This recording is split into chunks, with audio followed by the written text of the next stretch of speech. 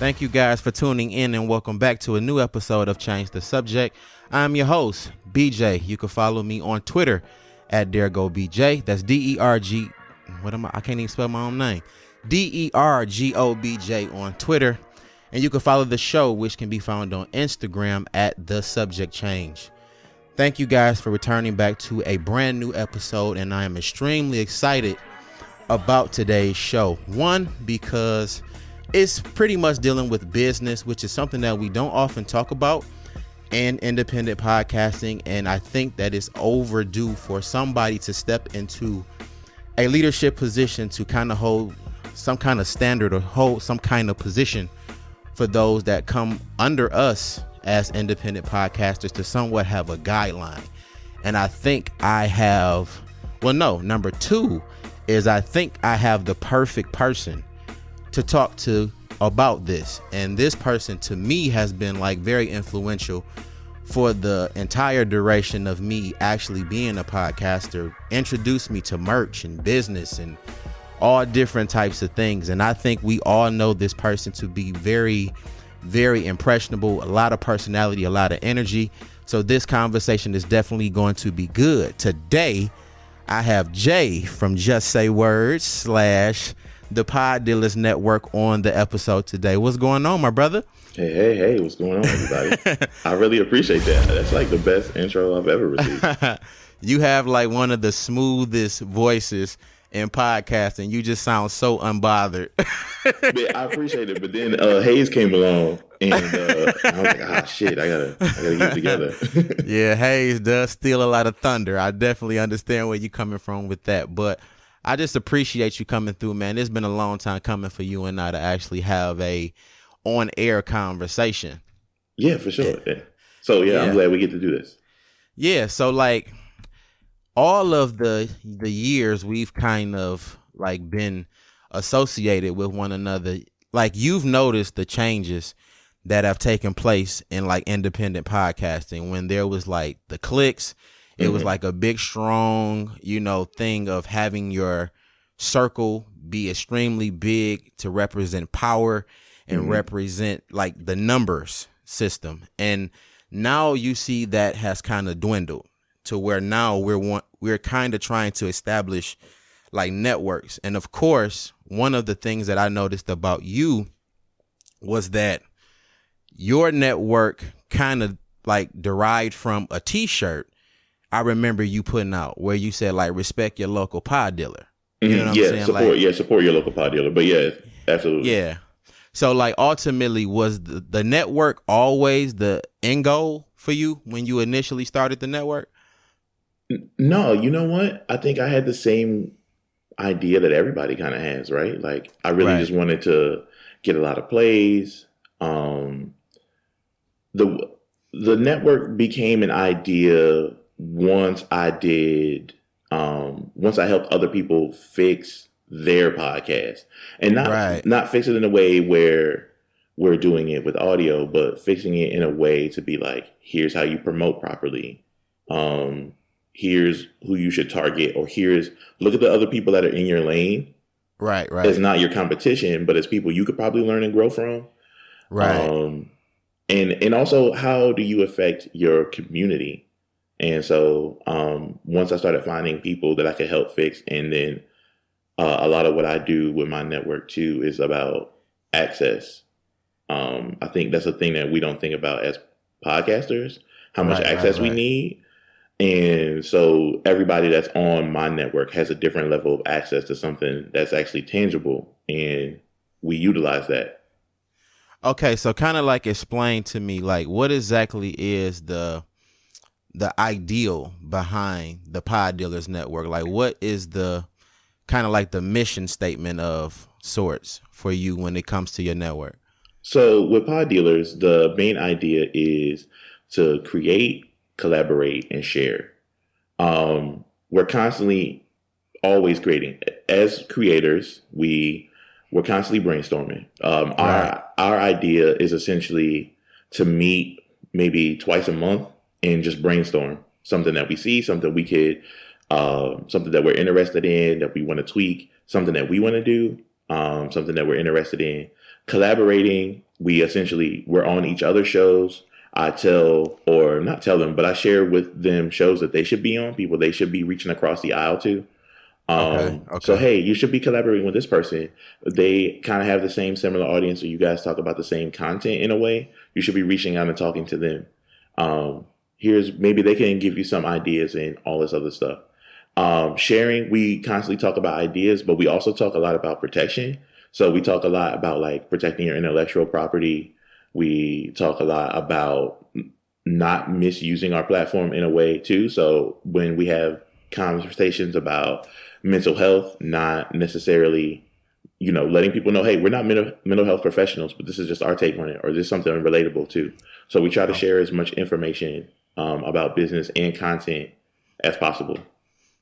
I think that is like extremely dope. And that's ultimately like the blueprint for the networks that I'm actually trying to start as well. Because one of the things about, I'll speak for one, which would be the Gold Mines Media Network. I realized that in this creative process, I really didn't have a support system. Like I didn't have like-minded people to feed off of when I was in my dry spots, whether it was a creative block, it was a issue going on at home with the family. I didn't have those people that can like give off a certain amount of energy and encouragement while I was creating these episodes and these different, streams of content.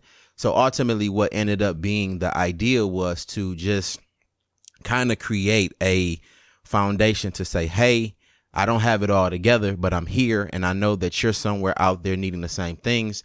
Let's just hook up and, connect with each other and see how we can help each other.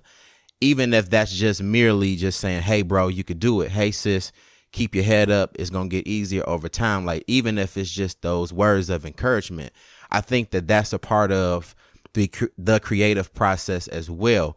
But then when I just so happened to meet Hayes, of course, and we decided to work together for the Breaks Media, which is ultimately more like podcast or media driven. Mm-hmm.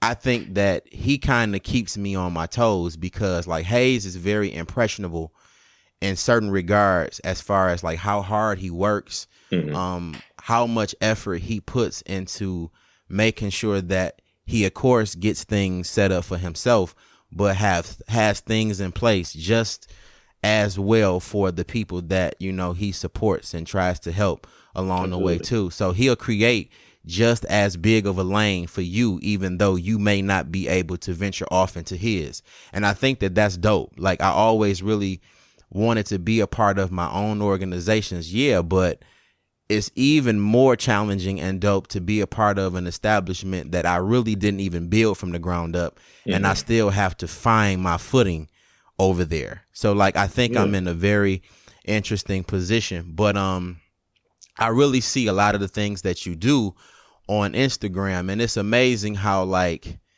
it's almost like your network is cultured. Like you guys are in all these different like forms of creativities, like art, and it's like poetry, plays, and all of these different streams of like creative conscience that people don't really see as creativity. They just think that it's possibly just activity or hobby. So like what inspires the direction that you go into when you put those things in motion for your network? So for me, it's really about saying yes to things. I'm very much a person who will turn something down if it don't sound right or it doesn't feel right to me. Right. But the thing about it is I had told myself at the end of 2018, because Pod Dealers turned one, shameless plug, turned one on Jay-Z's birthday. So I started Pod Dealers on December 4th. And so it turned one. And then, so I have a business counselor and she was like, all right, your company is 1 year old. What kind of do you have to show for it? And I was like, nothing. I legit did one thing, and that was Podcast Like a Pro, where we essentially tried to link podcasts with local businesses to work out sponsorships, and then teach people in the community how to start podcasting. And we did that. We had like 20 people show up and we did that. But what we wanted to do is start making We already were in the create phase, so now we are more in the collaboration phase. Right. So that's what it's like. So we're showing up to art shows, we're showing up to plays, we're throwing live events, we are hosting things, we're creating, working on creating other streams of income. So doing things with paywalls and stuff like that.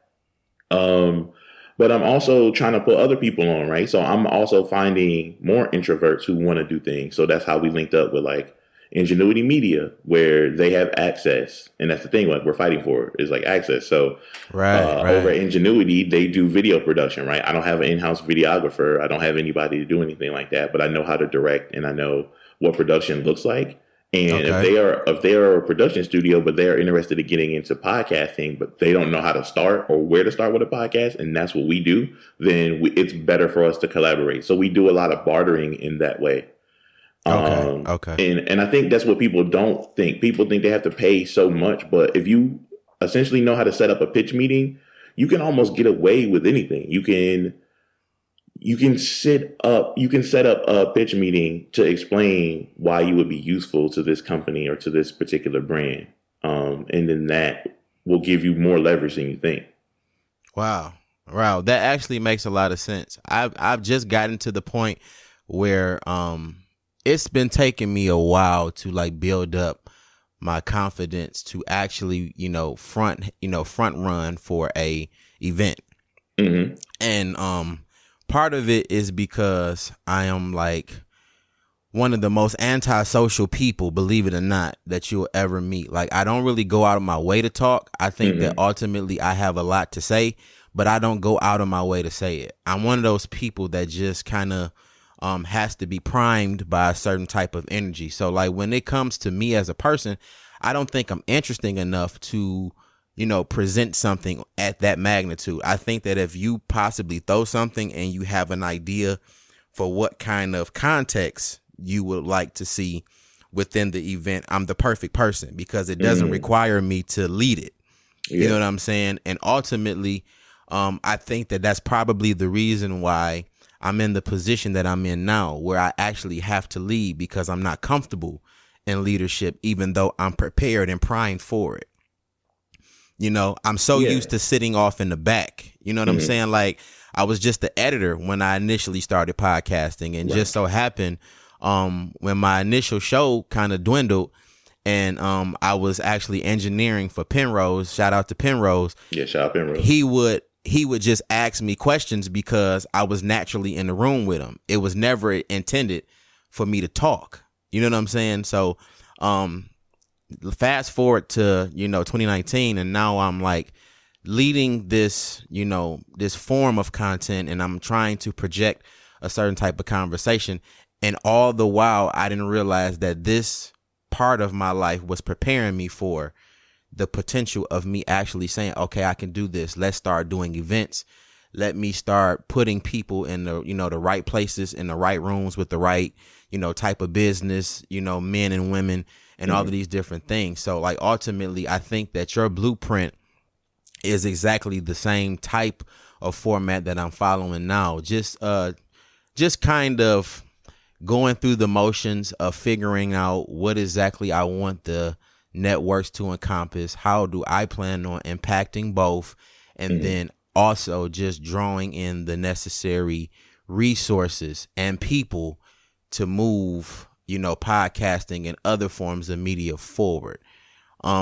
It sounds like a lot when I say it, but it really isn't as difficult as I believe I'm making it, because based on what you're saying with like establishing a pitch, having a purpose, and then also being open to new forms of creativity and new forms of art, you'll be able to kind of like, I guess, develop a sense of niche, if that's what the word is, So I think it's very interesting to see your approach from the outside looking in, because it's like, well, damn, I didn't really think, people were into plays. And you start to find that in certain networks, there's a certain relatable or relatability aspect to it. Like, okay, we don't just want a podcast. We want to go to, more cultured events. We want to go to museums and, do different things. Like it's broadening a perspective for people.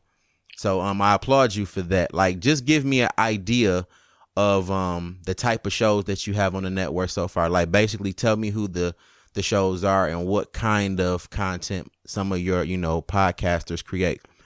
Okay.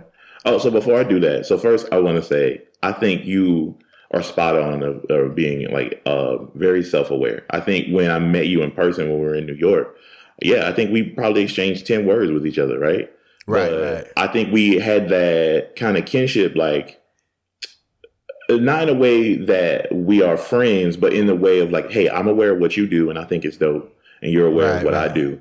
Right. And I think the other thing, too, is I very much view you as like a point guard when it comes to content. Right. So a lot of what you do is like you set up scenarios or you set up topics for people to kind of like relax themselves, kind of go through the motion. I kind of hear that in Avery as well in her shows. Right. So it's kind of like you guys have that about yourselves where you do that.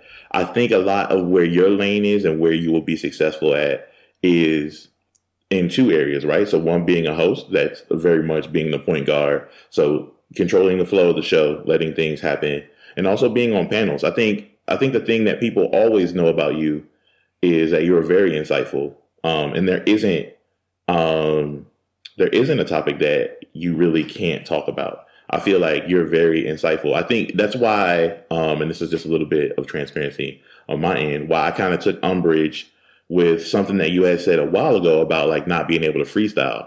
And you was and I find myself freestyling a lot where I'm like, I could create a show out if I wanted to. I could pick 2 news topics and something in my personal life that happened, and I could put a 20-minute show together.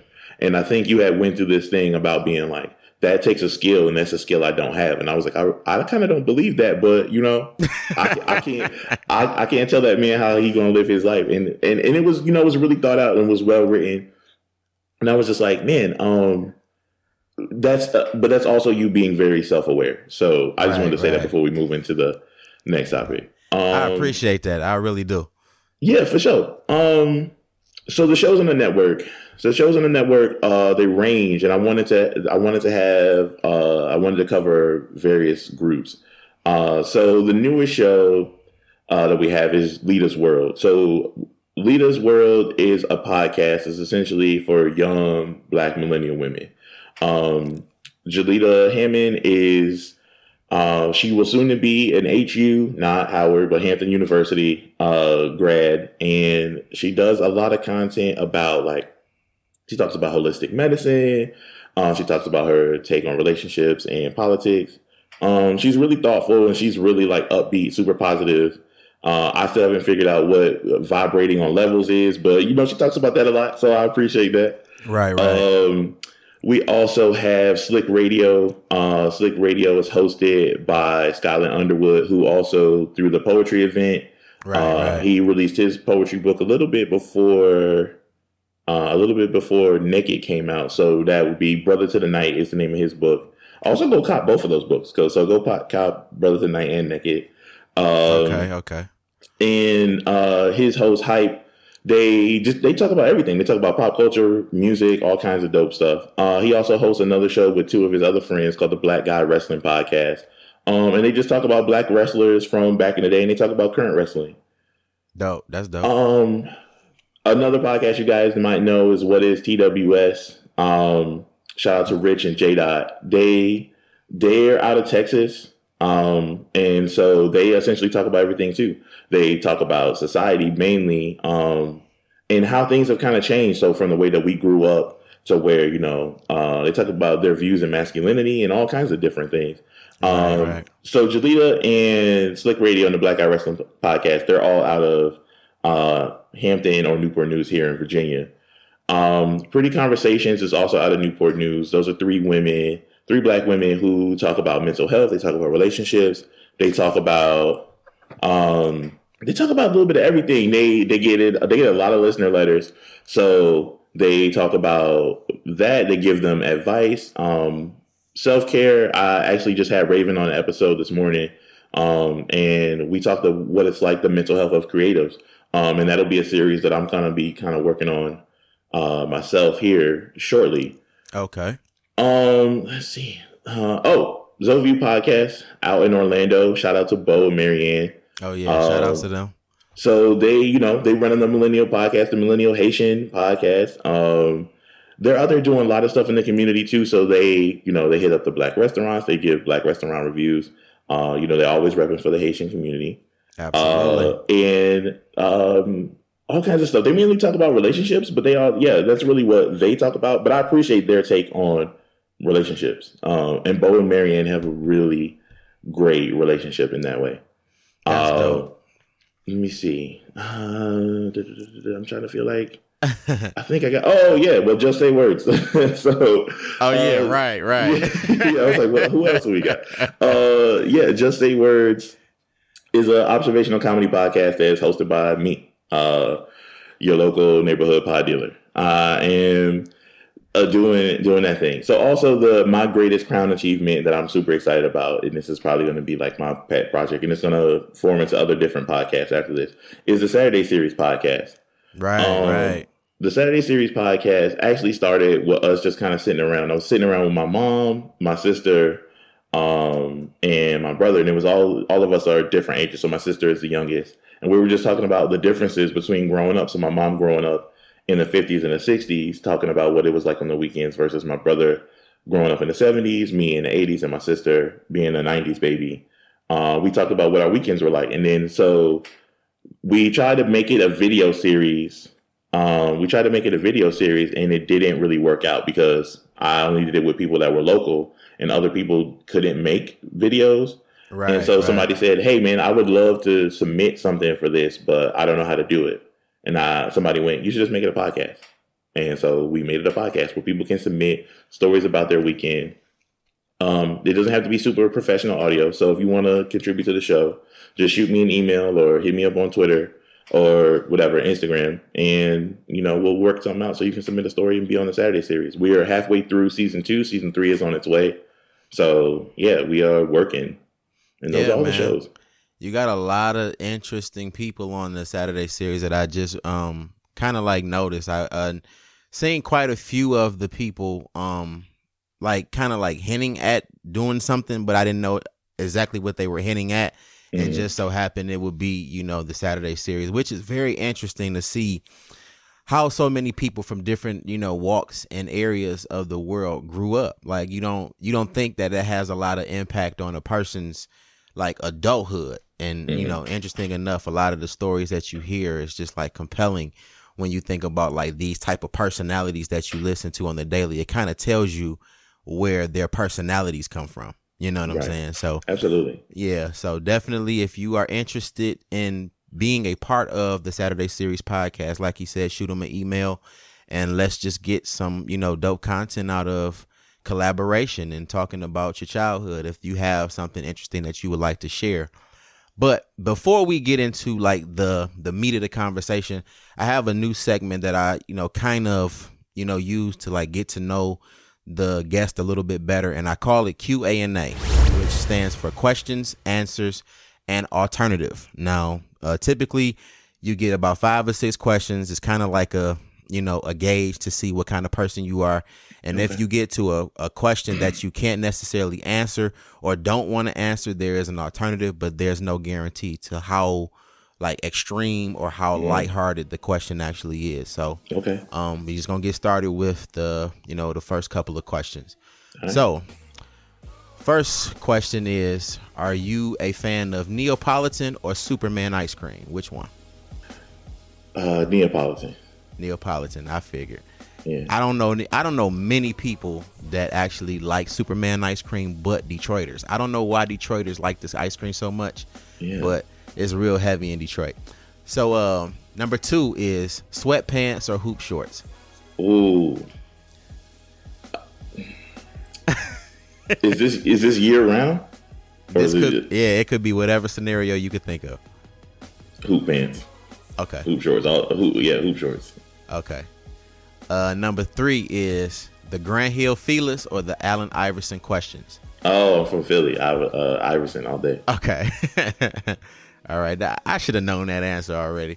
No, I had both. I had the Olympic Grant Hills, and I was like, yo, I feel like the world should stop doing what they're doing and notice me. Exactly. I still like every time I see those shoes, I literally have to buy them. They always on like the resale sites, and they always overpriced, but it doesn't matter. I have to have those Grand Hills no matter what. Gotta get them. Gotta get them. Okay, so number 4 is, if you had to name your son a unisex name, which would you pick? Aubrey or Shannon? Shannon. Why would you say Shannon? I'm a big fan of Shannon Sharp. I'm also a big fan, even though he's not that good at boxing, Shannon Briggs. Oh, okay. Okay. And so any dude that I know named Shannon is about that action. Okay. I do know a couple Aubreys, and they, fair enough, are light skinned, and they're not in touch with the rest of reality. Okay. So number 5 is, okay, if your teenage daughter decides to introduce you to her new best friend, who just so happens to do amateur porn, would you allow their friendship to continue while living under your roof? Yeah. So some of my best friends are sex workers. Okay. And while they haven't, and that also garners a whole nother level of friendship, right? So you get closer to somebody if you see their taint. That is a tad bit. You'd be like, there's nothing that's left off the table.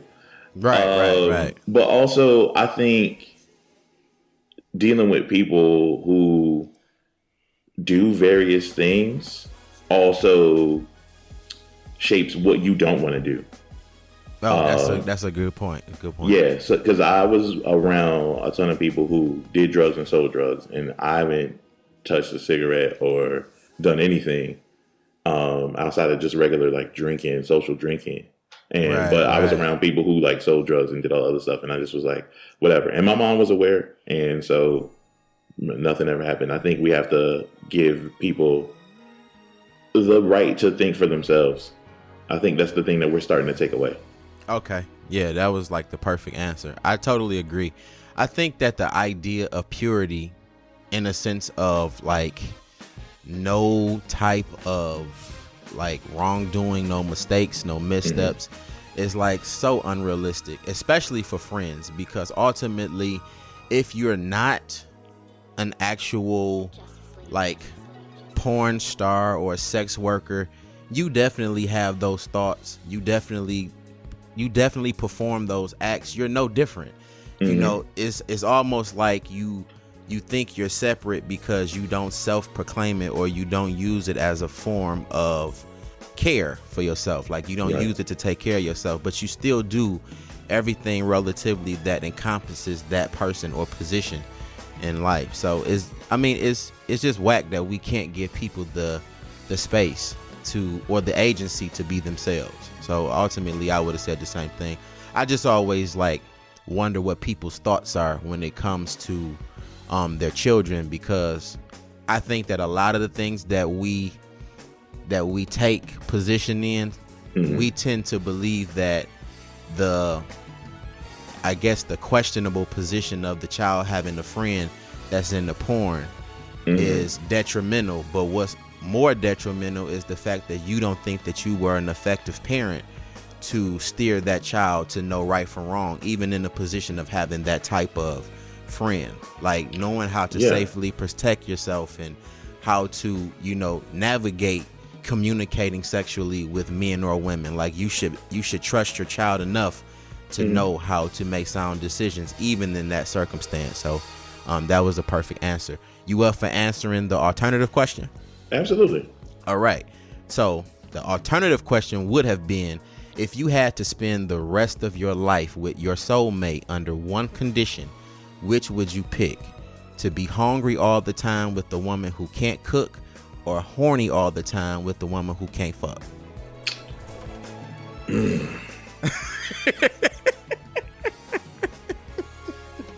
Now, here's the thing. I can cook. Like, I ain't fat on accident. So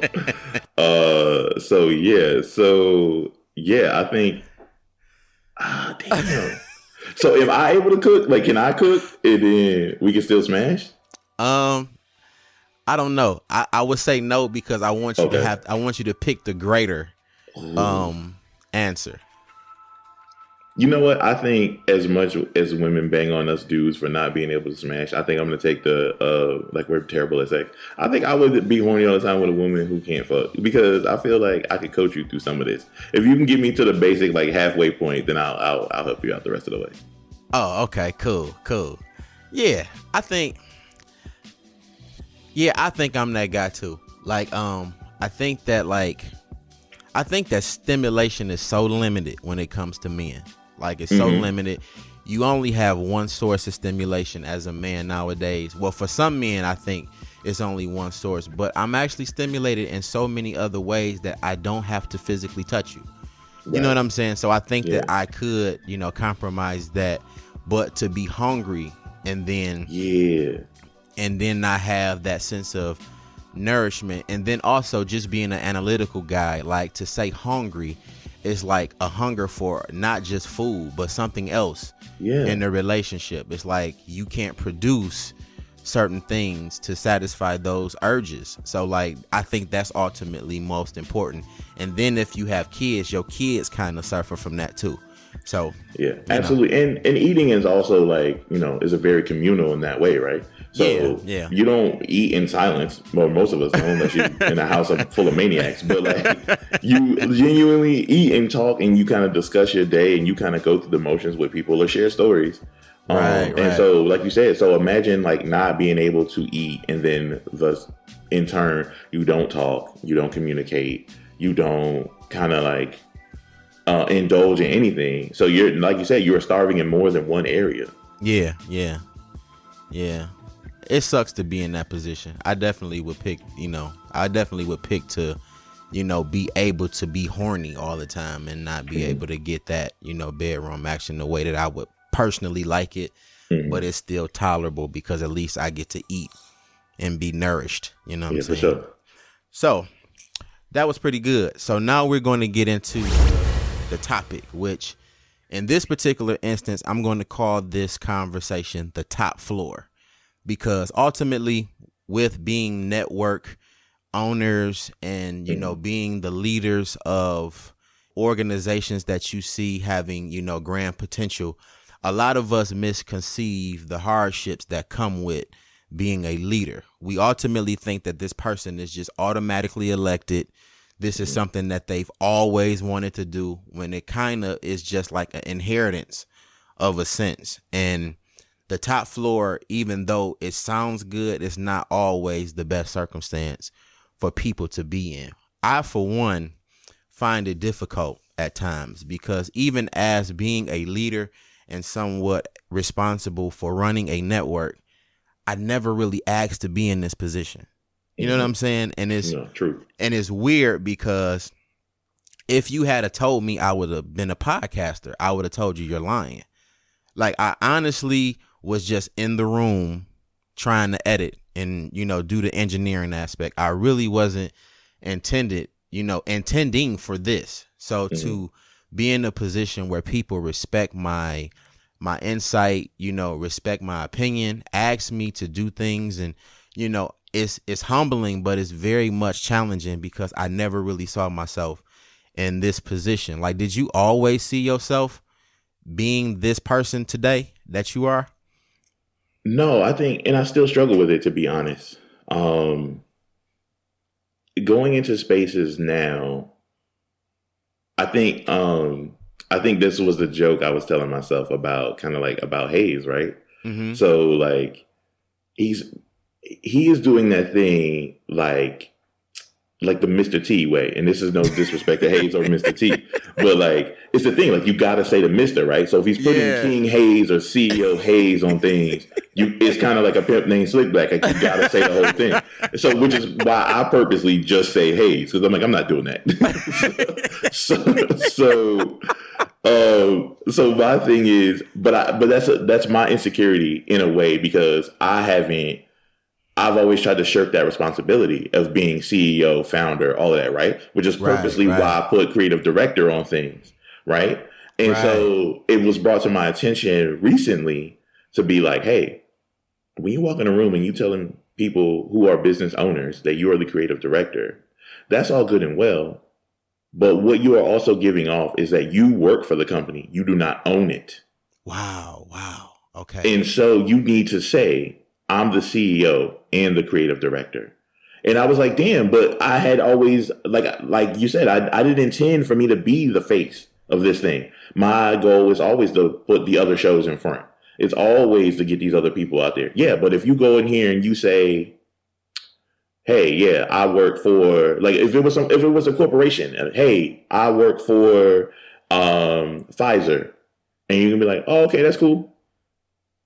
Oh, well, I'm the CEO of Pfizer. Oh, well, shit, this whole conversation is different. Wow.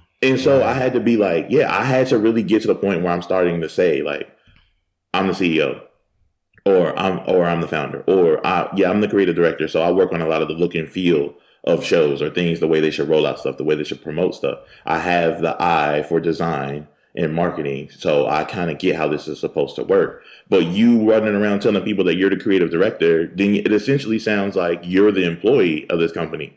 And while you are allowed to be in these conversations and be in these rooms, you are in a room full of owners. You're in a room full of CEOs and founders and vice presidents and presidents. And you're saying you're the creative director. To them, this just sounds like you're one of the staff. Wow.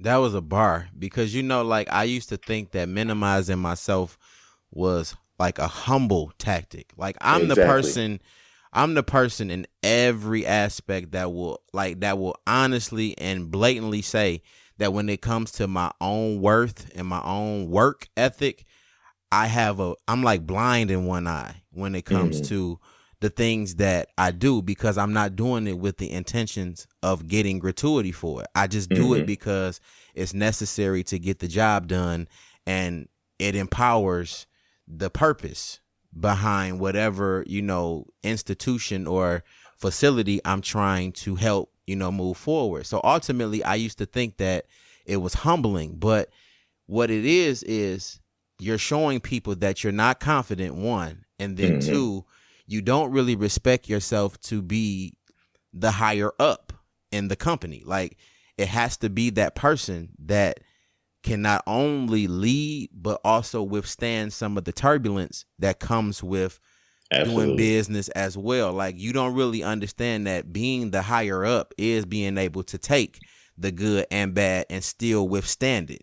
You know what I'm saying? And a lot of times it has a lot to do with how humble you are and how aware and how much you observe and you add your insight to the way that the company moves. You have to take that ownership. You have to take that responsibility. And ultimately, the CEO is the chief executor in this particular instance. So being the higher up is definitely the best way to present yourself, because it does present you as being more suitable for the position and the responsibilities.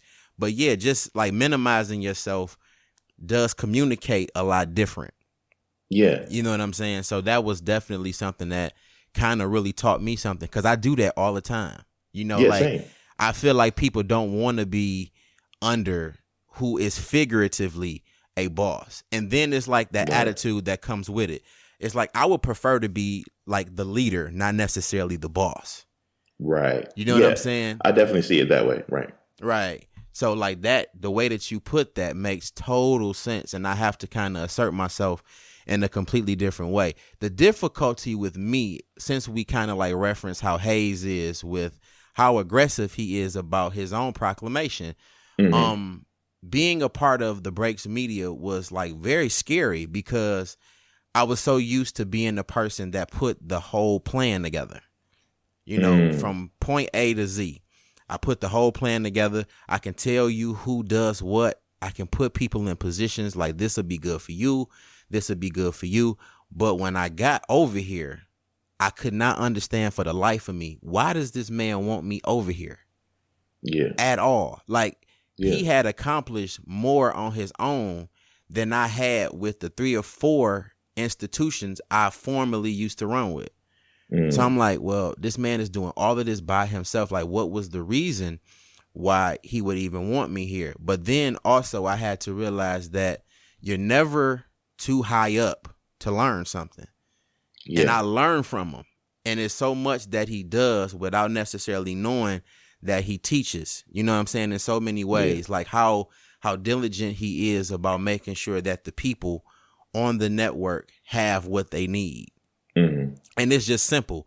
Like, do you know that your show would be so much better if y'all stop chewing gum? Or do you know, like, those just little small things. Little things, yep. Those little things. And you will be surprised at how much those things begin to show in just those seeds that he sowed. Like, he's just that person that will say something extremely small, but it makes the biggest difference. But then to know that a person that high up can actually respect you. I think that being a higher up gets confusing because the people that are typically high up in whatever life you tend to live or whatever position you have for an occupation, usually the higher ups are snobs. Yeah. You know what I'm saying? So and, like, and I didn't want that at all. I didn't want it either. I didn't want nothing to like bear resemblance when it came to me, when it comes to like what the higher up actually stands for. So ultimately, when we think about that position, we kind of change the narrative in that way, because I know like you've always been just that cool guy that no matter what type of walk of life a person comes from, you can have a conversation. You can definitely have like a one-on-one dialogue, and it doesn't have to be awkward because, hey, look, I make mistakes. Hey, look, I've, done some things in my podcast that may not have been the best as far as audio, as far as promotion, but this is what I'm doing now, and you can benefit from this too. It's not like keeping secrets to the concepts of improvement. Like you just always willing to help.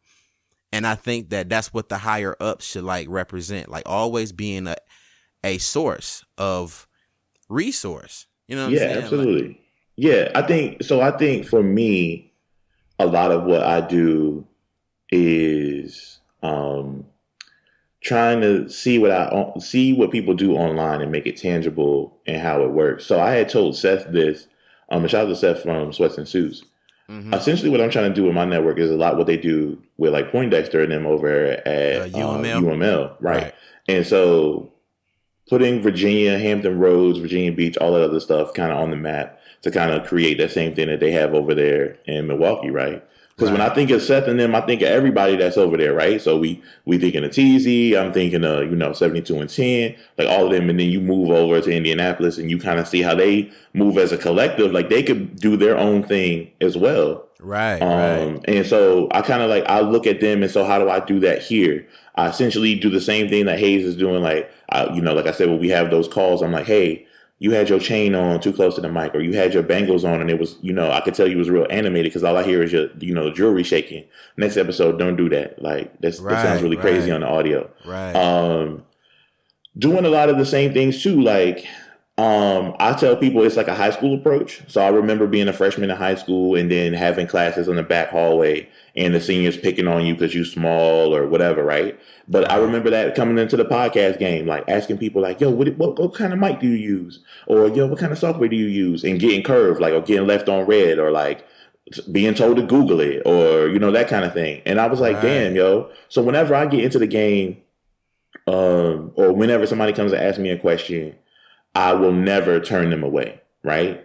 Right. I never turn people away for food or information. Those are the things you just don't do.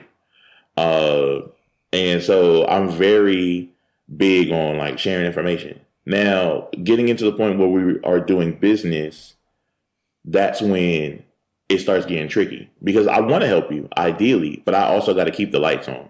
Right. Do I give you the keys to the castle and tell you how to make an all-star podcast? Or do I give you just enough information so either way you'll go, hey man, I need some, because a lot of times what people want you to do is they want you to do the work for them. You need to in turn charge them for that process. Right. Which that actually goes into like the next part of the conversation that I would like to call enjoying the view. Now, being a higher up, ultimately, it comes with the perk of having the top executive office. But nobody really cares to know what that person went through to get all the way up there. You know what I'm saying? So you enjoy the view of what the boss looks like or what the leader looks like or the success look like, but you don't necessarily want to do the work. So enjoying the view can be very misleading because you'll never understand why this man is where he is because you minimize it for what it looks like. It really is a reflection of his hard work. And that tends to be the thing that everybody tends to miss. Like you think that, okay, well, he the boss, so he's supposed to care about how I feel, or he's the leader. He's supposed to listen to me. I'm the one that's doing the work. He don't know what's going on down here. I came from there.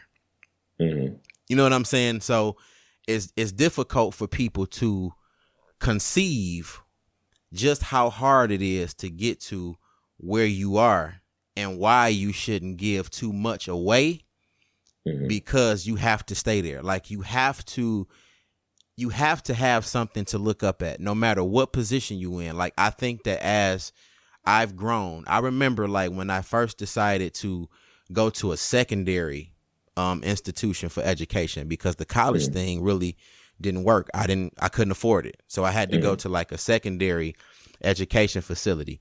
And you would be surprised how people used to treat me for just doing that. Like, oh, here go college boy.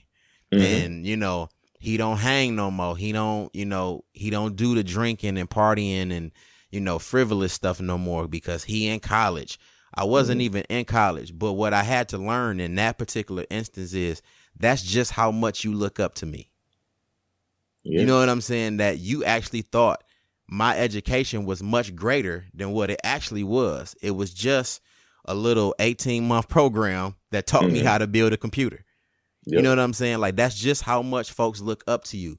So in that higher up mentality, I had to realize that people are ultimately always going to enjoy the view. But you can't, as much as you want to, and as much as you have the heart to give, you can't give away everything. They have to work for their own views. They have to work for their own visions, their own office space. They have to create their own spaces for themselves, because what I did to make it is very much doable for you too. But I have to make sure that you don't do it off of my back. You know what I'm saying? So it gets tricky when you become a higher up. So like in your instance where, like you said, like you have to charge in some way, and it's not going to, of course, be money all the time.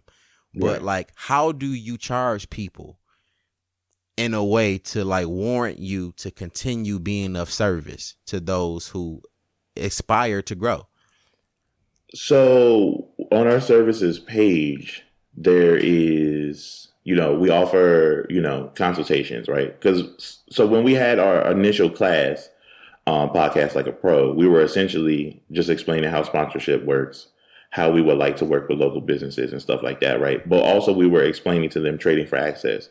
So one of these buildings one of these companies we were working with, they are animators, and they had big contracts with like Showtime and HBO, I think, or whoever's under that HBO family, like those movie channels, right? And they had done some work and they had won some awards, and we were talking with them like, hey, we want to do things, because we had a kid who wanted to start doing a YouTube thing, but he wanted to tell stories, but he didn't want to be on camera.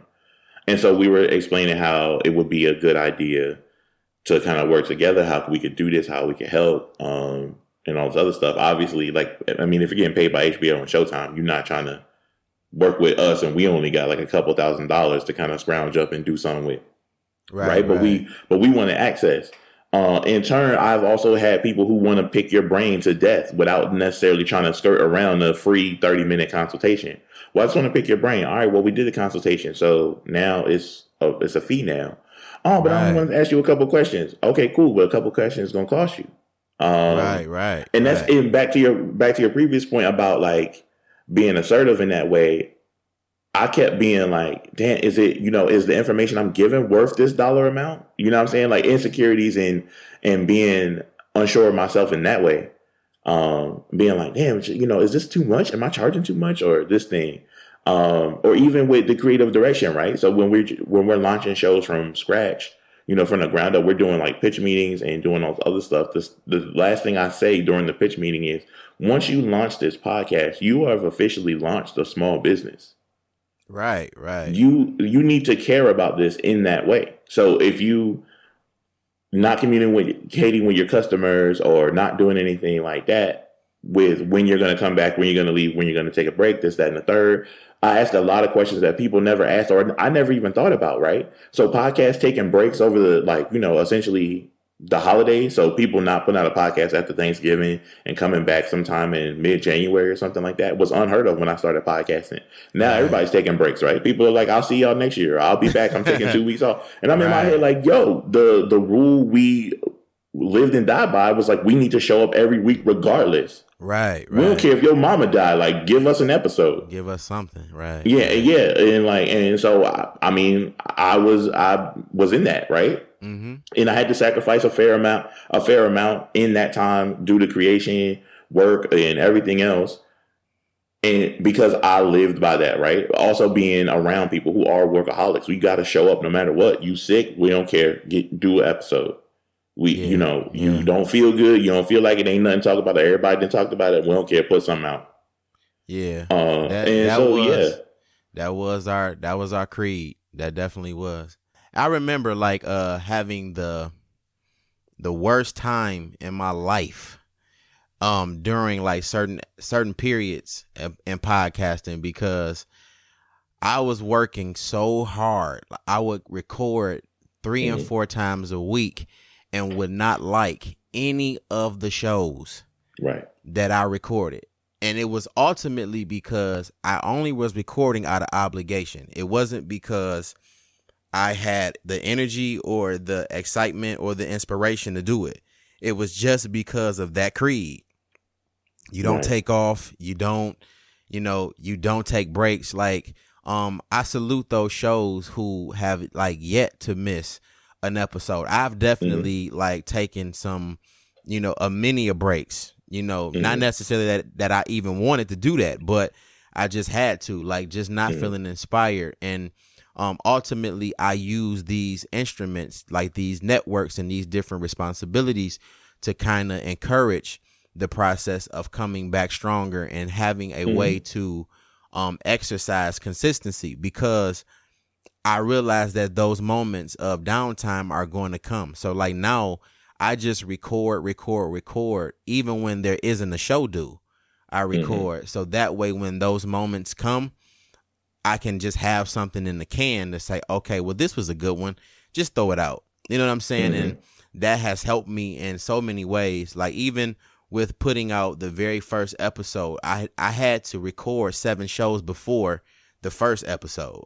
So that way it's like I'm sitting on a can of material and I'm confident to be able to take that 3 months because there'll already be something in the can to just put out, you know, and that's what leaders ultimately do, prepare for when something goes wrong. You know what I'm saying? And I think that because we were so hard on ourselves in the initial stages of podcasting is probably why we can tell the ones under us, don't take yourself so serious. You know what I'm saying? Like, it's a beautiful thing to be dedicated, but it can also be a deterrent when it comes time for you to pay attention to something important, something that the higher power that you believe in may be trying to communicate with you. You're moving too fast. You're not healthy. You're not emotionally in the place that you need to be in. Like, think about those moments when you're okay. Sometimes you can go a complete stretch of 6 months where nothing is wrong. And then the 7th month, it's just like all bad. You know, you have to be intuitive enough to know, okay, prepare for that moment when you don't expect anything to happen. Because when it goes wrong, it could go wrong and won't get right for a long time. You know what I'm saying? And that's a lesson that I learned the hard way. So like, I definitely record. I used to be that person that, we record every Sunday. Now it's like, nah, I record no matter what day it is. I've bought like mobile recording equipment. I got a mic that hook up to my iPad. I'm in my work truck sometimes on the side of the road talking to myself. You know what I'm saying? And I prepare myself for those type of moments when just in case something happens, I got a bunch of stuff to, put out, because I don't want to suffer from, the downtimes and the mishaps, because like I said, that creed kind of taught us discipline, but it can still be taxing. You know what I'm saying? So absolutely. I definitely don't want to be in that position anymore. But like, to get kind of back on enjoying the views, so far as the network owner, what has been the most enjoyable thing for you to see come from something you created? Man, it's been quite a few. So I think the first thing I've seen was, doing pitch meetings for people who want to create podcasts from the ground up. That's been, once they agreed that, yes, I want you to be my creative director, I want you to help me launch this podcast, whether they want to be on the network or not. Mm-hmm. That has been, like, I love doing pitch meetings. That's one of my favorite things to do. The response when we revamp somebody else's show, like, hey man, we redid this and we redid the way we do promotion. Now we average 50 more plays every week now, or through every cycle, right? Or so, like, I normally help them run their analytics based off, we do a lot of analytics too. So when we first start, we do stuff like, all right, here's your numbers, this is what you average each week, from whatever your drop day is to the next drop day, this is what you average. So we need to do something between now and then to help these numbers go up and get in front of more people. And so we do, various things, and we go, hey, our plays increase by 30, just in a month. Right. Okay, cool. That's dope. The other thing is the reception of the Saturday series. It was the first time I had set out to really create a new podcast that I didn't have to be the voice or the face of. Right. I really did a lot of the promotion. I mean, obviously the character on the front is me, but it's really about other storytellers. And I think that's the thing. And I've also helped there are people who are going to be on season 1 who don't have a podcast. They're not podcasters. They're just people who have a story. And that is my favorite thing, is for somebody to just be like, hey man, I got a story. Are you cool with me submitting it this way? Or can we link up and can you just record me or coach me through a recording session? And yeah, absolutely. Yeah, let's do that. So it's really been that. So pitch meetings, helping people get their plays up, and, the reception of Saturday series has probably been my 3 favorite things. Live shows are definitely dope, but they are nerve wracking. Wow. And it takes a toll on you. And like you said, like, as a person who also is kind of introverted in that way, being a host, paying all these things, trying to watch ticket sales, watch Eventbrite, do all this other stuff, trying to make sure people are happy while they're at the event, also making sure you're kind of catering to everybody. While that is fun when you're in it, the before and after take a toll on you. And yeah, it definitely does. Yeah, so you definitely, it's not my favorite thing to do, but I do enjoy it. Yeah, I was looking at quite a few of the peers that have networks. Like, I pay close attention to podcast brothers, Flaw and Fresco with the Audio Fam Network, and I like how like you and the podcast brothers have like a range where you can go from like a social gibberish to mama yoga. It's so many dimensions, and I really want that for my organizations as well. But what I notice in the process of developing that range is that sometimes it brings about certain issues and thoughts from your own personal life that kind of inspire some of the things that you want to bring forth into like your business acumen of some sort. And that could be a little bit difficult. And what I mean by that is like, I want to be a little bit better about my own personal like business development. I want to be a little bit more forthcoming. I want to be a little bit more relatable. I feel like even with Change the Subject, this is like my passion project as of right now. But sometimes even on my own show, I feel like I'm way too serious. I feel like everything that I talk about in most cases is always stuff that make you think. I really don't have the capacity to like almost make you laugh. And that's because I don't get to laugh in my own personal life. And I didn't realize that until becoming this leader. It's like you have so many expectations for the people around you. How do you have expectation for yourself in the process of helping other people? And the thing that was interesting about the podcast, brothers, is not only is Mama Yoga an asset to the organization, she's also the help. Like she gives you that quick 30 minutes of, you know, that help that you need, that mental health, that emotional stability, like that emotional intelligence. Like she gives you that in those quick little segments, which has been a while since I've actually caught up to Mama Yoga, but I believe she's still podcasting. And it would be those moments where I would like go to her, or I would go to like Stephanie with Better Life Choices and the I Said No podcast, like those moments where you have to kind of like feed yourself. Like it gets, well, we're going to go to the next part of leadership, which is ultimately going to be called amenities. Like, what are the things that you need as a leader to keep leading? Because ultimately the boss never gets the thank yous or the gratuity. You never really hear people say like, my boss is amazing. You know what I'm saying? So like, what do you do to like feed yourself? Because I'm at a point of being actually drained as a leader. So I was very much in the space that you are currently in, right? Like life was very serious. I take content creation very serious, right?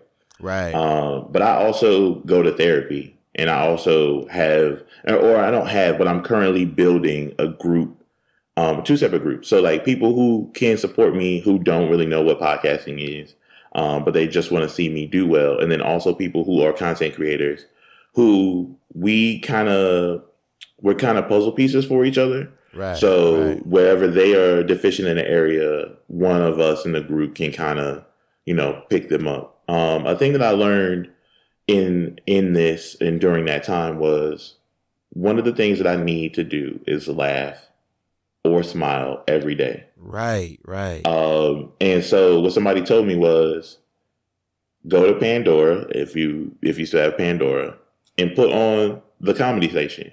Normally, I specifically put on urban comedy. And he was like, listen to this at the beginning of your day. If you start your day off laughing, your whole day is changed. And I was like, damn, that's crazy. And when I did it was true. Wow. Like I listened, you know, it's playing Kevin Hart, Deion Cole, John Witherspoon, like all these, you know, old Richard Pryor acts, all kinds of stuff, right? And then also as a content creator, you are listening to these people and it'll make you appreciate them, right? So I'm listening to how smart George Carlin is, how smart Richard Pryor is. Like this comedy is comedy, but it's also a one-man show, like that kind of stuff. So I'm picking these pieces apart. So I need to kind of do that and like laugh, and your whole day has changed. The second thing I need to do is not be so hard on myself, right? So I have to do a self-evaluation every day. Every day. Where am I at right now, right? So I'm a person that struggles with anxiety. I'm not clinically diagnosed with depression, but I get in my head a lot. And I think a lot of creatives do. We spend a lot of time critiquing our own work. Right. Or not asking for help, right? Or not. So this thing that you think is terrible or horrible, somebody's looking at that and being like, I'm sure that's good. And not in that positive, was it toxic positivity where they're like, I'm sure it's fine, like that kind of thing. Like, somebody's really listening to it. Like, I don't hear what you hear. So why do you think this is bad? Like, point it out to me, because I don't have the technical ear that you have. So you might say like, see right here where it kind of breaks up or this kind of thing. Like, man, I don't think we should put this out. And somebody's being like, yeah, it's not a big deal. I think that's been the case with me. Like I've thought, so some podcasts that I've done or been on have been terrible. We put them out and, you know, the hashtags going up, people in the DMs or people are mentioning us or, you know, responding on Instagram. And I'm like, dang, I didn't even really like the episode or I didn't really care about it. And people really seem to be responding to it. Right. And it's not to say that I didn't care about the work. It just was kind of like, I was kind of indifferent to the process, or maybe they caught me at the wrong time recording, you know what I'm saying? And I kind of just was like, oh, we just kind of, you know, I'm gonna phone this in. We're gonna get in a couple jokes and I'm gonna be out of here. Right. So as far as amenities, it's really more internal, right? So I think I've had to let go that thing is I'm very big on giving me my credit. I used to really be in my feelings if somebody didn't give me my credit. Like, no, you wouldn't have thought of this until I said something, or you wouldn't have even known about this had I not told you. And I had to be like, no, this is a part of the process. This is a thing that people do. That is a deficiency in them, and that is not a you problem, right? So, wow. So I had to be like, my thing, like, you got to control what you can control, right? So if I feel weird in the morning, I know, hey, for the next hour and some change, I'm about to listen to this Pandora comedy station. After that, I'm going to kind of go into, reassessing, hey, man, we had some conversations yesterday, or we got to send some emails back. Yeah, you want to answer this email in a snarky way because you've repeated this thing to this person over and over again. But no, you're getting too deep into your own head about this. And also just kind of reassuring myself that the things that we're doing have a larger purpose. I think that's the thing that was always wrong with me too. I never really I've never been a big picture person. Me either. I want tangible results right now. Right. I'm creating something for right now. I make this podcast, I put it out, it gets plays right now. This is not. So when I see people post like, yo, we got 100,000 plays, or we got, this amount of things, and I'm like, oh, I guess, yeah. If you, go back and look, cool. Yeah, that's dope. Congrats to y'all. This is absolutely no shade. I'm just looking at y'all like, we supposed to do that. But my thing is like, but do you average, if you average 90 plays and then you essentially go back and look, we've been podcasting for X amount of years and we finally hit this number. All right, cool. I want more in plays now. So I got 90 plays now and I want 250 next week. How do I get to 250 next week? Like that kind of thing. And I think that's the world we live in now. Everything is results driven. And I had to break myself out of that, being like, no, we want to create memories and we want to create conversation. And we also want to create community in that way. So where people can kind of be like, where you want to create community where people appreciate the content, not just consume it and be done with it. Like kind of the way we do music now. Yeah. We listen to an album, the album come out on Friday. We didn't forget about it on Monday, unless it's really good. But outside of that, you put your podcast out and we be like, yeah, BJ killed it again. All right, cool. You do a thank you in the comments on whatever. And then we back to whatever, listening to whatever. Yeah. And I got that attitude, early when I finally decided that everything was just based on quality and not quantity. I had the issues of eyeballing the numbers. It was confirmation of how kind of the payment for how hard I had to work on some of the things that I put out. And ultimately what I discovered in myself is that I was still empty, even though I poured everything out in an episode. I was still that person that was looking for something to restore my joy or restore my energy after I purged all of these issues out. And in so many cases, what people don't understand is a lot of my episodes, whether it be on Change the Subject or Our 2 Cents, a lot of that stuff is actually personal. It comes from somewhere, and it doesn't necessarily mean that somewhere is a resolved place in my life. So ultimately, the conversations are really the process for healing and moving forward. And when I get too deep into this business thing, it definitely becomes personal. And I try not to overanalyze and overthink, but when it comes to business and also emotionally taxing issues, there's this point where it kind of clouds my judgment. I don't want to be too emotional to a point where it's I'm erratic, but I still want to be very much transparent. I want to be open to criticisms because in service, you have to kind of take the good with the bad. I don't want to be that person that can't be reached. And I think that for a long time, I couldn't be reached in certain areas. If you can't reach me when I'm not where I want to be creatively, because I can't hear you. I'm more or less focused on trying to be the best podcaster ever. You can't reach me if I'm down on myself because this particular episode only got 10 plays and then the other ones got 200. You can't reach me because I'm still focused on why did this episode only get 10 plays? Right, 100%. I think that as creatives, we absolutely do that. I've been in that space where I've done the same thing, or comment, or somebody reaching out to me because of the show, like, hey, I took offense to something that you said, right? Mm-hmm. And I'm like, but yeah, I've never, I'm not really in the business of saying offensive things, right? But the thing I had to learn was like, if somebody is offended by something you have said, then you have done something offensive. And then you need to apologize for that, right? But I also am very much in the way of being like, hey, I want to figure out what it is, from your point of view, right? Because it's normally what we do is get defensive and then go, no, you know me. Come on, man. Y'all know me. Yeah. And you're like, some people do, but I also have to understand that, like you said, from a business standpoint, the shows, people are coming in, they are new, they don't know you. So you're really making a first impression every week. Yeah. The other thing is like, I had to switch my mindset, and it is very hard to do from the destination, right? So I'm too busy. Like you said, I can't be reached. I'm going somewhere. Mm-hmm. I got to once I hit this point, then we can talk. Right. But my thing is, that's not really where the fun is, right? The fun isn't the destination. The fun is the journey. Like, you think about it in the car ride, right? Like, if you're driving somewhere, y'all cracking jokes and laughing and playing the radio, doing whatever in the car, that's the journey, right? When y'all get to where y'all going, y'all done. You can go about your way. Y'all can split up. Y'all not speak again.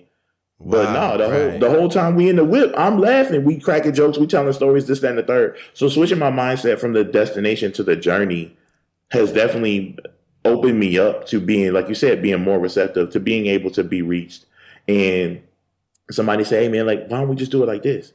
I have a very, I'm big on having an open door policy, right? So people coming to me about their podcast, like, what can we do? Or can we work together? Or how could we do that other stuff? I very much want to work with other people who are running networks or who are trying to run networks, because that I've learned now that accountability partners are more important. And like you said, we've done so much of this as independent podcasters on our own, to where that's all we think. That's all we know is being in our own heads. Being on our own, right? Yeah, that's it. And so, like, I would love to link up with more people, and whether it be a group chat or something where we can kind of just be like, hey man, what you working on? Or, hey, what you thinking about? Like, yo, you good? Like, not even on some like business stuff. Like, yo, is you good? Like, I haven't heard from you in a minute. You all right? Like, yeah. So I think we definitely need to do that more. Yeah, definitely. I think that I would benefit from that, because there's so much that I go through. Like, I have usually when I'm at a dry spot or a creative block is always family oriented. Like, unfortunately for me, and I view this as a issue that kind of affects my creative space, and I try to be as transparent about it as I can, because I want people to talk to me and tell me how I can fix it. I'm in a position of what I would like to call everybody's boyfriend, right? Mm-hmm. Now, my mother is single. My aunties are single.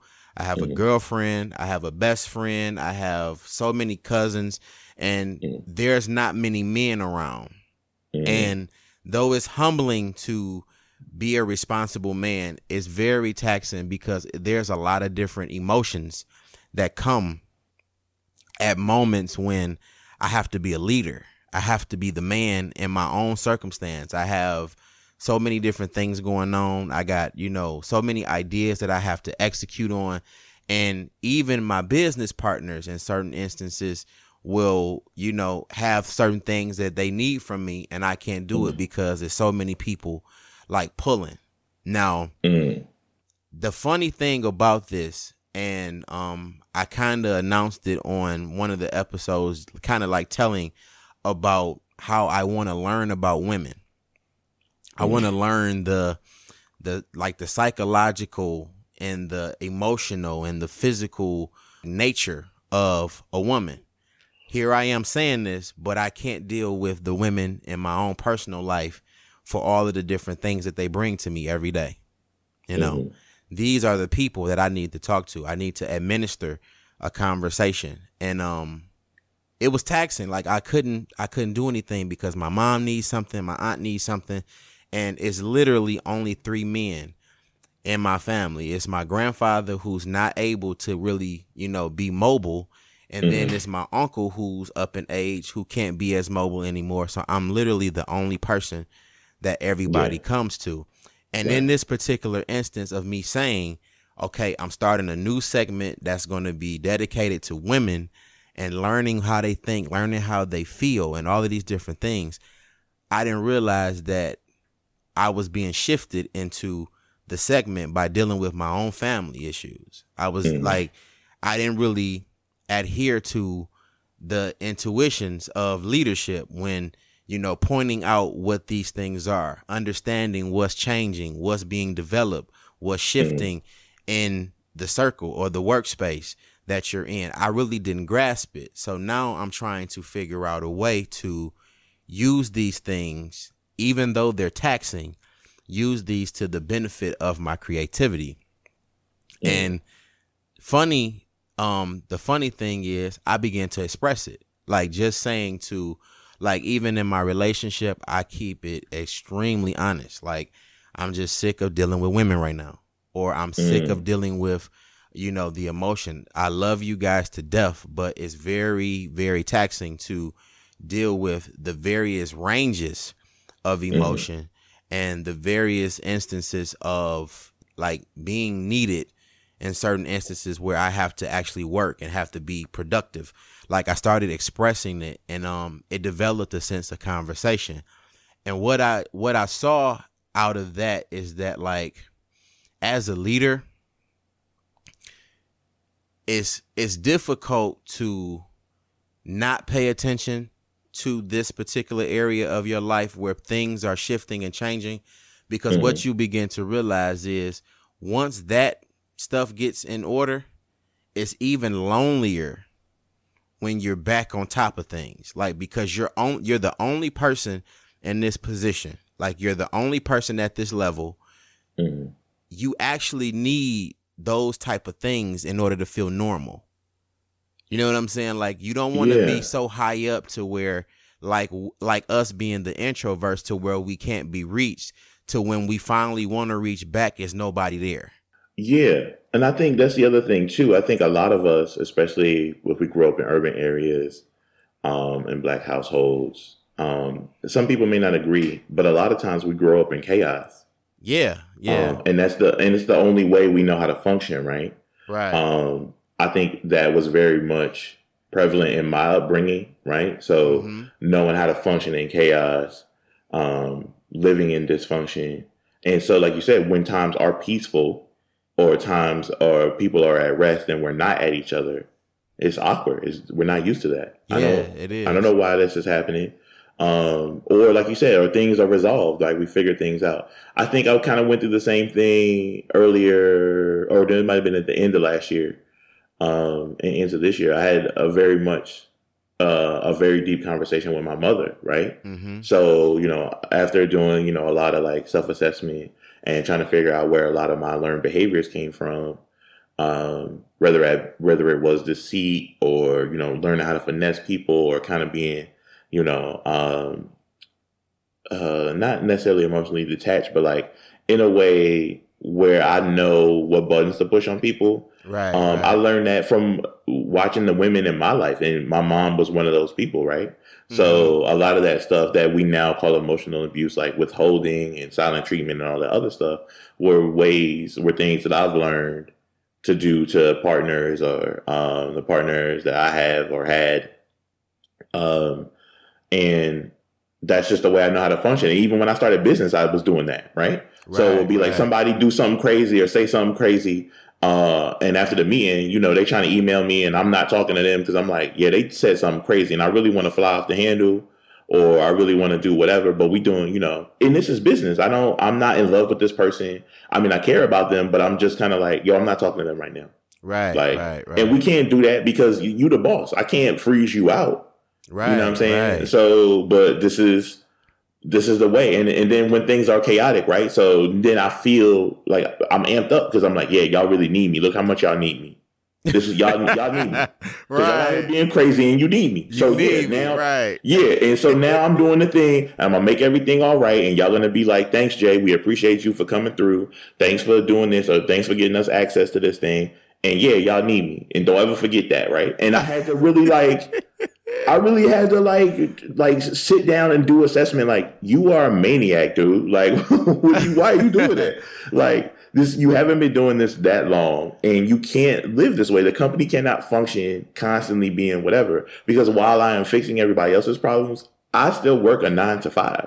Yeah. So I'm dipping work early and telling them I'm gonna transition to work from home, but I'm really playing like hooky. I'm like, go home, I plug my laptop in, get back on, and dip. Like, leave my laptop on, and I'm running hey, look, we gotta go get inside the studio for this person. Hey, we gotta go link up with these people. We gotta do a meeting with this people. We gotta move these things around. All right, cool. Like, record over here, do this thing. Let's put some, whatever. We doing all this other stuff, but my job is suffering, right? So somebody will come in and be like, "Hey, there's a ticket that came in and it had your name on it. You didn't do it. Oh man, my computer was acting crazy. The whole time I've been somewhere else, like playing podcasts, like Podcast Hero. Yeah. And so I can't. I also had to realize, like, yo, sometimes you can't save everybody. But you got to communicate that. Hey, man, I know that you guys are going through something with the podcast. I know it needs to be up by tomorrow. If you're willing to work late on this, I will definitely come through. But I got to knock out my job. And on top of that, too, I can't really shit on the place that's giving me a check. All of these don't, like you said, all of this ain't about money sometimes with the podcast stuff. Yeah. So, yeah, it's very taxing. It's very taxing. I think when you look back over all of these lessons that we've learned, some of the lessons were learned the hard way. Some of them just were like in passing, like just being able to see other people's mistakes and kind of say, oh, that's something that I can afford to or not to do. Mm-hmm. When I look back, I think that we're well suited for leadership. I think that the ideas behind the new way to lead is to have people that you've actually seen fail, that you've actually seen start up again. And those things that like we count as losses, it's good that the public gets to see people that go through what they go through are now in the positions to help you or prevent you from going through those same things. And I think it's more respectful when I say to you, oh, this needs to change, it's easier for you to respect it because you can point out my flaw just like I'm pointing out yours. Like I've allowed you to see that. And that's the blessing in it all. I really do feel like learning to communicate, because I used to internalize everything, learning to communicate when I'm not good, and actually knowing how to create conversation when I need help. Like that was something that I had to learn in this process of being a leader too, because, again, like it's very lonely at the top, and like you have to, you still have to have those sources of support and those sources of constructive criticism in place to make sure that you're all the way on point. So I don't want to be so high up that I forget about the people on the bottom that actually propelled me up. And, that makes a lot of the difference for like some of the moves that I've decided to make. I'm going to like step out on faith and try to do an event. I think I've seen enough of you guys doing these events to where I believe I can construct one on my own. And I definitely want to do more active working with other networks so that it's like a hand-in-hand learning experience, seeing the different styles of how we put things together, how we communicate in our business language, like developing a new skill set. I definitely want to do more of that this year. So I just think that us talking about this is going to like usher in more people being open-minded to collaboration, the creation, the idea of family and community in business. It's very rare for like people of color to actually say, I have a family business, because it's so hard to manage both when you're black. Yeah. You know what I'm saying? Like it's so hard to manage both when you're African American. And then you think to yourself, like, you can't do business with family. That doesn't always work. But then you meet a person who's good at business and has an actual acumen of business, but because he's not close enough to understand, you don't trust him.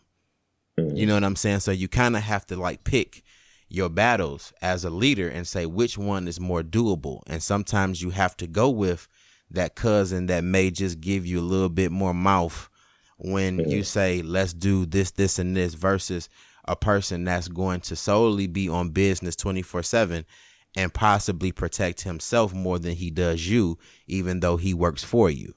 So it's a mind game. It's, it's like, a mental exercise when we do business. But again, I think it's good that we had this conversation because there's not much like network talk going around in our sectors. And I think we did a good job of covering a lot of the things to expect and doing your own thing and starting your own network.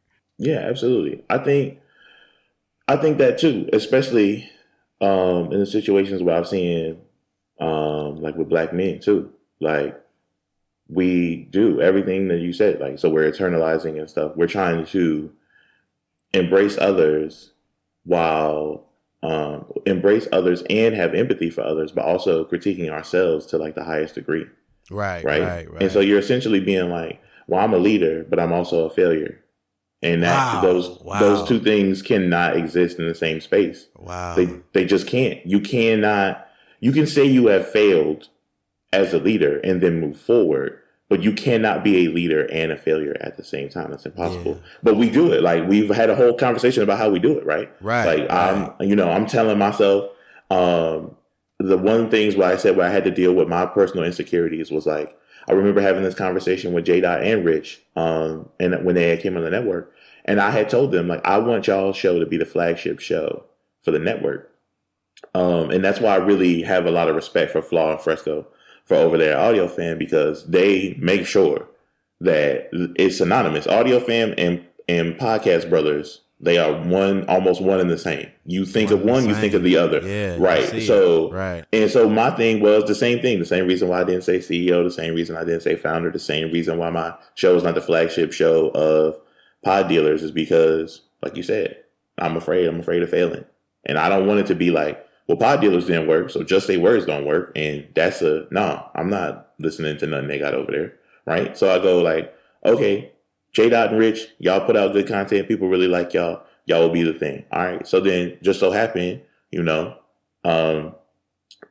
got their own issues that they had to iron out and they had to take a hiatus. And so now I'm like, oh, now we out here kind of like faceless for real. And so now I ain't got no choice but to step up. Right. So you seeing me out being in the community doing stuff. And so now people are being like, oh, yeah, you the dude who runs the network. Right. Not the dude who has a podcast, not the dude who does this thing. You're the dude who runs the network, right? Right. Yeah. And so, and I had to I tried to, like I said, I tried to run from it. And now, when I'm watching you, when I'm watching Poindexter, I'm watching Flaw and them, I'm watching Hayes, and I'm just kind of like, yeah, man, this is the way you're supposed to, you got to move like this now. You can't even duck it. Even, shout out to, I know she doesn't say Empress Nick anymore, but Empress Nick, but like that's the person that I watch too. Absolutely. As far as like how they handle business and how they maneuver for events and maneuver online. Right. And so, I think it would be great to have a space where we all could kind of like, check in on each other, build connections, and all those dope things. So I'm definitely for that. I'm definitely for it too. I was just telling her like, you really don't realize the impact that you have and the small changes that you make. There's a huge impact in just her changing her handle from Empress Nick to Miss Nicole Banks. Like I felt like that was the bossiest thing she could have ever done. You know what I'm saying? Because it shows in so many levels. Like, okay, I didn't go from rags to riches. I went from royalty to business. I went from the elite to the elitist. Like I didn't like come from the bottom and then go, steps up, which figuratively she probably has done that, but it was like a really smooth transition from just being the homegirl to being the boss lady. And, for sure. And it makes a difference in how business run because you should still have that factor of, yeah, I'm the boss, but come talk to me, come holler at me, come do this, come do that. And she's giving us the opportunities to like expose ourselves to different people and different platforms with the pod connection. So I really thought that small name change was like it was so strategic, but it was so dope too, you know. And like I said, it just needs to be like more boss talk, you know, amongst us, because I do think that we have a very effective hand in, you know, how the culture shifts for the independent podcaster. And I definitely want us to support each other, because I think that having more than one network, having more than one option for people to learn and people to be educated in this thing is always a benefit, you know? So absolutely.